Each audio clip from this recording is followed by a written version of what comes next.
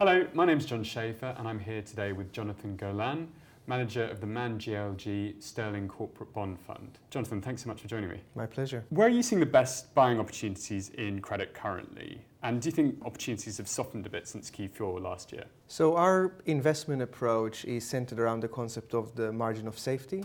In very simple terms, it means that we seek to buy bonds with yields that greatly exceed the credit risk. So that would be in certain geographies, sectors, and down to the individual security level. Therefore, our view on the market tends to be counter-cyclical. So when yields and spreads are high, we tend to be more aggressive, and conversely, when yields are low and spreads are tight, we tend to be more conservative. Therefore, last year, from the second half of last year, when there was a lot of negativity around fixed income, we've turned very bullish and invested aggressively in the market.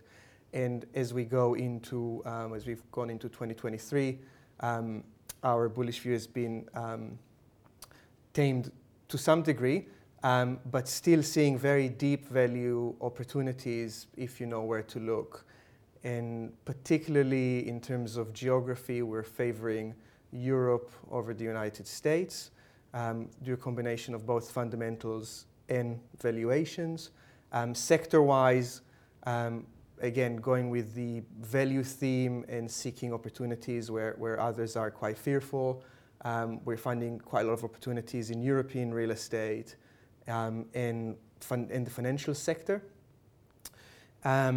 I mean, this is despite the fallout from Credit Suisse, the fallout from SVB, and property itself has had its significant issues recently. Why so positive on that area? So I would go a step further. Is a result of that volatility. So where other investors may see risks, oftentimes we see opportunity. Whenever there's volatility around a certain sector, we take our investment process, which is seeking bonds that have very attractive yields but solid fundamentals, so companies that have strong cash generation. And then we seek to harvest or exploit the short-term volatility in order to create long-term value. And that's what I've done throughout my career. So if you look to the past, so in 2020, when people were very nervous around leisure-related companies, aviation, etc., that's when we were very bullish. And before that, in 2016, 17, where people were quite reluctant to invest in the UK following the Brexit referendum, that's when we were quite bullish. And then if you go further back than that, around 15, 16, when you had very weak oil prices, we were aggressively in the oil sector. So these sort of things happen time and time again in a timeless way. And from our perspective, that's actually where we as active manager can add a lot of value. What kind of yields are you expecting at the moment? So in the investment grade space, within very specific segments of the markets, again, financial, real estate, focusing on Europe, we can generate even double-digit yields. So our fund currently has about 13% yield, with a running yield also in around 8-9%, which means that we're paying out very attractive dividends with also the potential for capital growth from this differential between the running yield and the effective yield. So how far down the credit spectrum do you have to go to get these kind of punchy yields of 13%? So we are very much focused on the BBB segment of the market of investment grade, which is very different from how we were positioned when we launched the fund in GLG. So when we launched the fund, the market was quite, everyone was very bullish and the market was quite expensive. And therefore, we were focusing more on covered bonds, AAAs, UK government bonds, and cash. And as markets sold off, we've shifted our attention towards BBB minus, and we can also do we can also invest a portion of the fund in high-yield securities up to 20% of net asset value. So when going for lower credit ratings like that, what's the risk of default? So one of the things I'm a big believer in is separating the external credit rating from our internal assessment of the credit risk. So we don't invest based on credit letters. We We invest based on our assessment of the credit risk that is attached to these companies.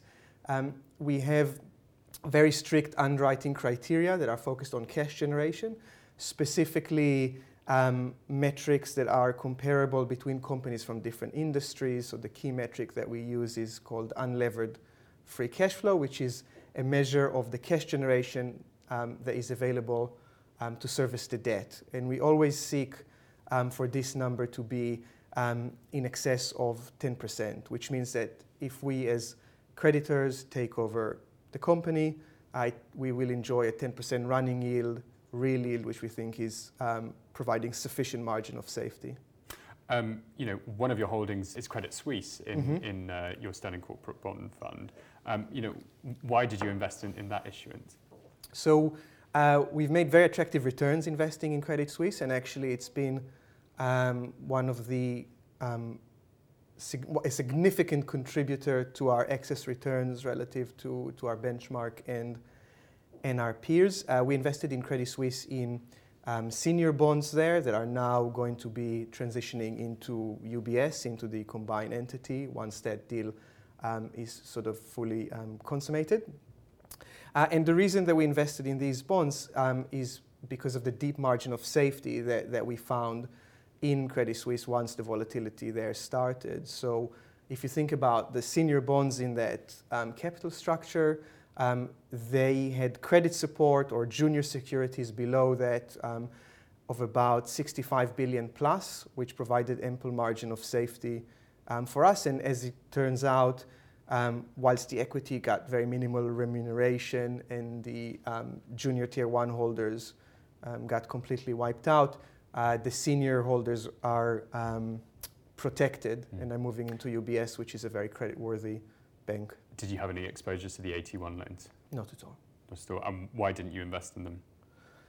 We saw better risk-reward opportunity in the senior bonds, where we felt that there is an opportunity, depending on the tenor and the currency, there was an opportunity to make between 10 and even 40% at the lows, which was very attractive, with what we viewed as very minimal credit risk, given the credit support that you had from the junior creditors and equity.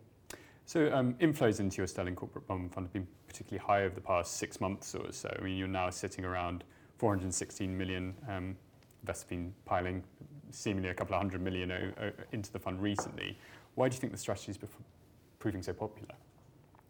So I would break it down into two components. I think investors are quite attracted to the consistent performance that I've generated in this strategy over the last 7 odd years. So the strategy has outperformed peers and the benchmark every year, irrespective of whether the market went up or down. So people quite like that consistency. And in fact, last year, 2022, which was the worst year for bond markets of the last 50 odd years, it was our best year in terms of relative returns. So I think investors are quite attracted to this, to the fact that we are agnostic to the directionality of markets. So we don't care whether the market goes up or down. Our investment process is designed to operate in both environments. And then secondly, investors are very attracted to the high yield they were able to provide, both in terms of income and effective yield. As I've discussed earlier, that high single-digit running yield and then low double-digit effective yield, which is something that has not been up for grabs or available over the last 15 plus years. I mean, do you think investor interest can be consistent? Do you think you're going to continue to get those inflows?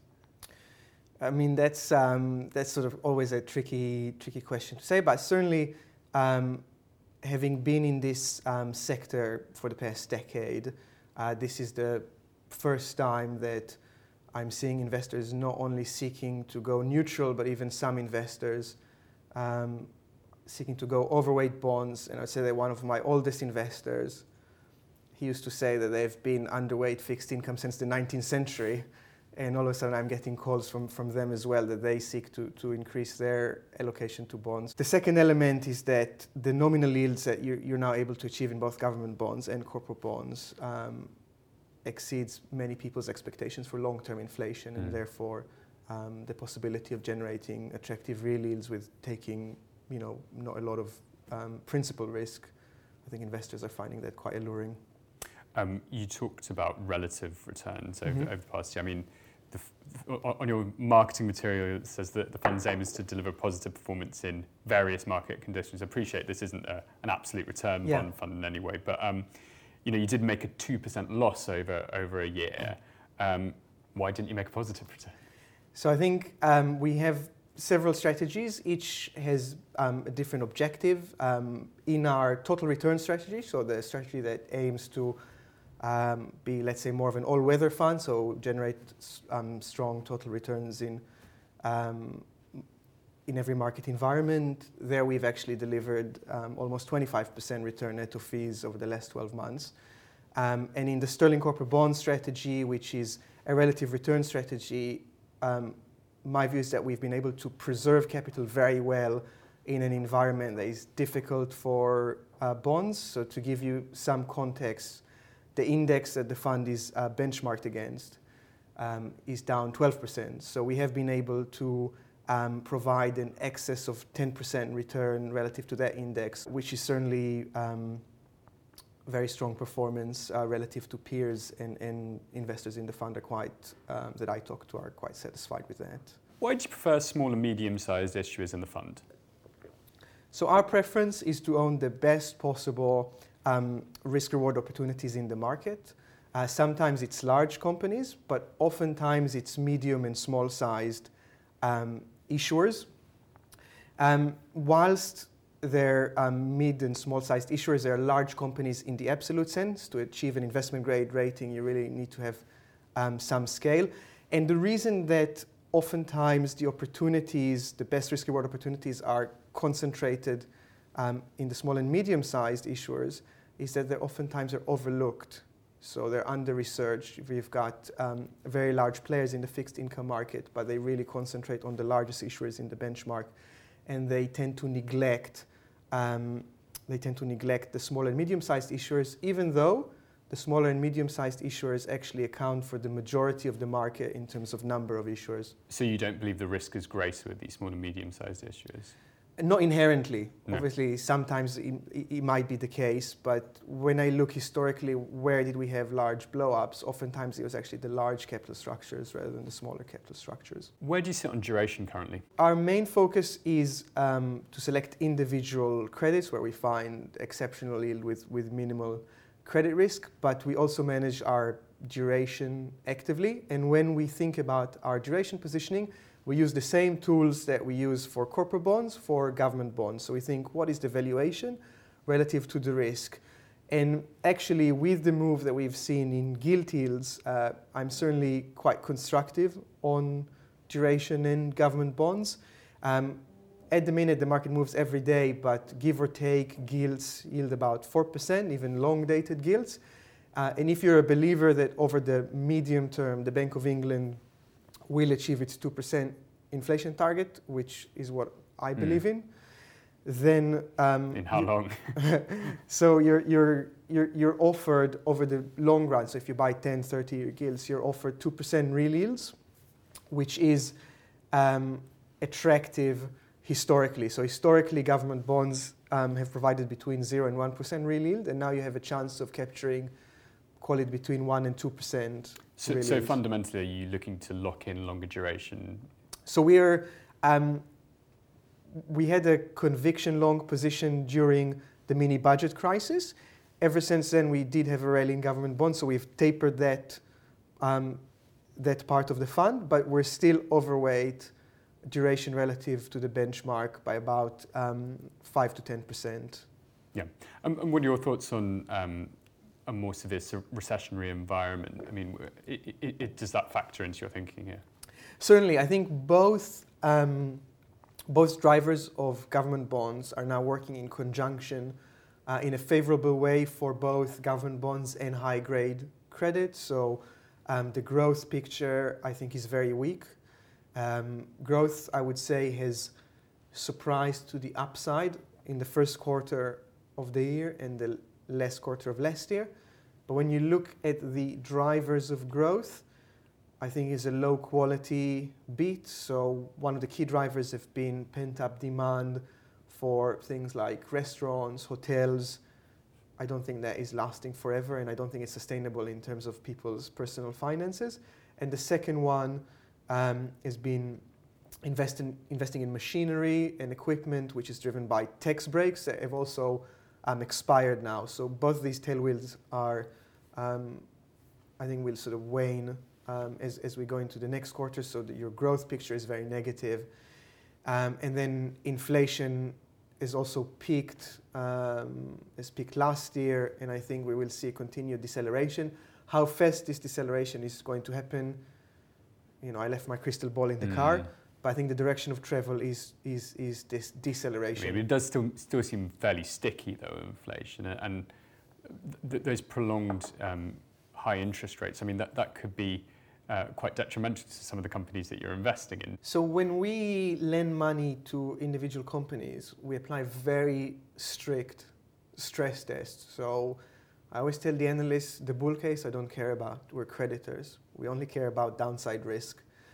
So we are positioned in companies that can withstand very severe recessions, including our financials book, where we aim to lend to companies that are profitable through the cycle. So even the banks that we lend money to, unless it's a special situation like Credit Suisse, which was more of a investment on the strength of the balance sheet and the credit support, the 99% of the book is in companies where we see profitability through the cycle. Do you limit the size of the funds you run? So my goal has always been to deliver industry-leading returns, and the returns that you generate can be impacted by the size of the fund that you manage. So it's certainly something that we have regular milestones that we've set to assess that we can still be deliver industry-leading returns. At the minute, we're running 450 odd million in the sterling corporate bond strategy, which I think is still quite far from our capacity, given that historically I've ran much more money than that in my previous. What would the capacity limit be on that fund? So I think we will assess it. We have certain milestones, and we will assess it. It's not a target or a hard cap. We will just assess it and see how the conditions are. I mean, in the market. As a fund manager, that might be deemed as a bit of an easy get out, because you could keep kicking the can down the road on that, couldn't you? Not necessarily, because we have different funds that operate in different universes, so we're not really incentivized to grow one fund to a degree where it can't operate in a nimble way. I have a track record that, previously I worked in Schroders, and there we did soft close funds, so I do have a good track record of meeting that. The reason I actually don't say a hard number is that it could prove even to be sooner. It doesn't necessarily need to prove to be later than that. So I say it's not, it's more of a ceiling rather than a target. I mean, with equity funds, normally the reasoning behind fund gating is liquidity fundamentally. Yeah. I mean, is liquidity as much of an issue in fixed income? I would say that liquidity generally is more of an issue for fixed income funds than equity funds, given that fixed income is an over-the-counter instrument. And therefore, liquidity management is one of the key elements that we manage in the fund. Including with the help of our risk team, where we always want to be in a position where we can liquidate a very substantial part of the fund within 1 day, 2 days, 3 days, 4 days. So we can meet very large redemptions should they happen. And is that the primary reason for limiting a size of it? I think it's more about generating strong returns rather than liquidity, because you can always add very liquid bonds to the fund and grow it indefinitely without compromising. Because the bond market is vast, it's several times fold the size of the equity market. But as you were mentioning earlier, to get these sort of somewhat punchier opportunities in areas of the corporate bond market. Exactly, and I think one of the interesting facets now of the corporate bond market is that on the whole, the corporate bond market isn't particularly attractive. So the extra spread that you get for the broad market relative to government bond isn't particularly attractive. But then that masks the fact that in several sectors, in several geographies, you're getting not a once in a cycle opportunity, but once in a multiple cycle opportunity, and you can't capture that with unlimited amount of capital. The opportunity is available only in a certain amount of capital. You have a few financials positioned in your portfolio. I mean, we've discussed this already, but I mean, is that a particularly bullish area, considering the contagion we've had in that market recently? Is that going to continue to be a sort of top area for you? Yeah, so the fund itself is very nimble in the sense that when there is an opportunity in a geography, sector, or individual credit, we seize it, and we tend to be quite aggressive when we see good opportunities.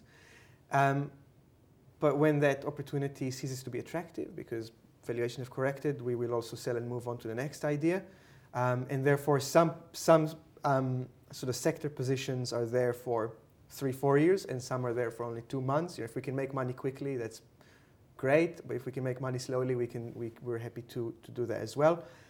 Specifically on financials, this is the longest or the most bullish I've been on financials over the last 10 years, mainly due to valuations. But here it's very important to be nuanced. So we're very bullish on European financials, where we don't see fundamental issues. We think Credit Suisse was an outlier rather than a precursor. Whereas in the US, we're very defensive. So we don't own a single US bank. In our strategy, because we think there's real fragilities there. So that's not a value opportunity, that's a value trap. So Europe is a value... Is that because of the sort of local bias to sort of these local banks that we saw with the SVB fallout? Or is that a sort of more fundamental issue with some of the more systemic banks? So is more on the regional bank side than the larger banks. So we think the globally systematic banks, they've reported for this quarter, and they've actually demonstrated that their deposit franchise is stable, and B, that the asset side of their balance sheet is moving with interest rates. So they haven't locked in as much of their balance sheet in long-dated securities that are now underwater, so they don't have the same issues as the regional ones. But one thing I would say is regional banks are very material for the US economy. So they're really the main outlet for commercial real estate lending, SME lending. This is not done so much by the large banks, and therefore we see fragilities in the banking sector and also fragilities in the economy, and therefore we're very much geared towards Europe, where we get better valuations and better fundamentals. So you have your cake and you eat it too. I think that's a good idea. I mean, what about the likes of Deutsche Bank? Is that a concern for you in Europe? No, it's not a concern for me in Europe. So we've looked into Deutsche Bank, and I'm not going to opine here whether it's a good bank or a bad bank, but I'm happy to say that it's got very many dissimilarities from Credit Suisse. The first one is that it's profitable. So Credit Suisse was loss-making for the last 2-3 years, and also projected 2 more years of losses, which is just too much for I guess, investors and clients to bear, whereas Deutsche Bank has been profitable last 3 years, and we expect good profitability this year. Secondly, the deposit franchise is much more robust, being focused mainly in Germany, unlike Credit Suisse, which had a big franchise in APAC, which proved to be much more flighty. So I think the talk around Deutsche Bank is, the rumors of its death have been greatly exaggerated. We were talking about some of the sectors you were seeing good opportunities in. Are there any sectors that you're avoiding at the moment? So I think managing a portfolio is always about having the yin and yang. So if you are long financials that inherently they're more cyclical, we are very much underweight and in some cases outright short in non-financial cyclicals, so automakers, consumer goods, capital goods, if there's a company is making washing machines or that sort of stuff. So very, very cyclical companies with typically thin margins and low ability to pass through price rises. We think it's not the right time to be in those. How much of the Sterling Corporate Bond Fund is in short positions? Not very much. So that would be high single digit, low teens. Oftentimes it would be paired with a long as well. So just my psyche is more on the long side, finding value opportunities. And actually you find that, especially investment grade credit, companies are generally high quality credits, and therefore it's not easy to make money from shorting companies. Jonathan, thanks so much for joining me today. My pleasure.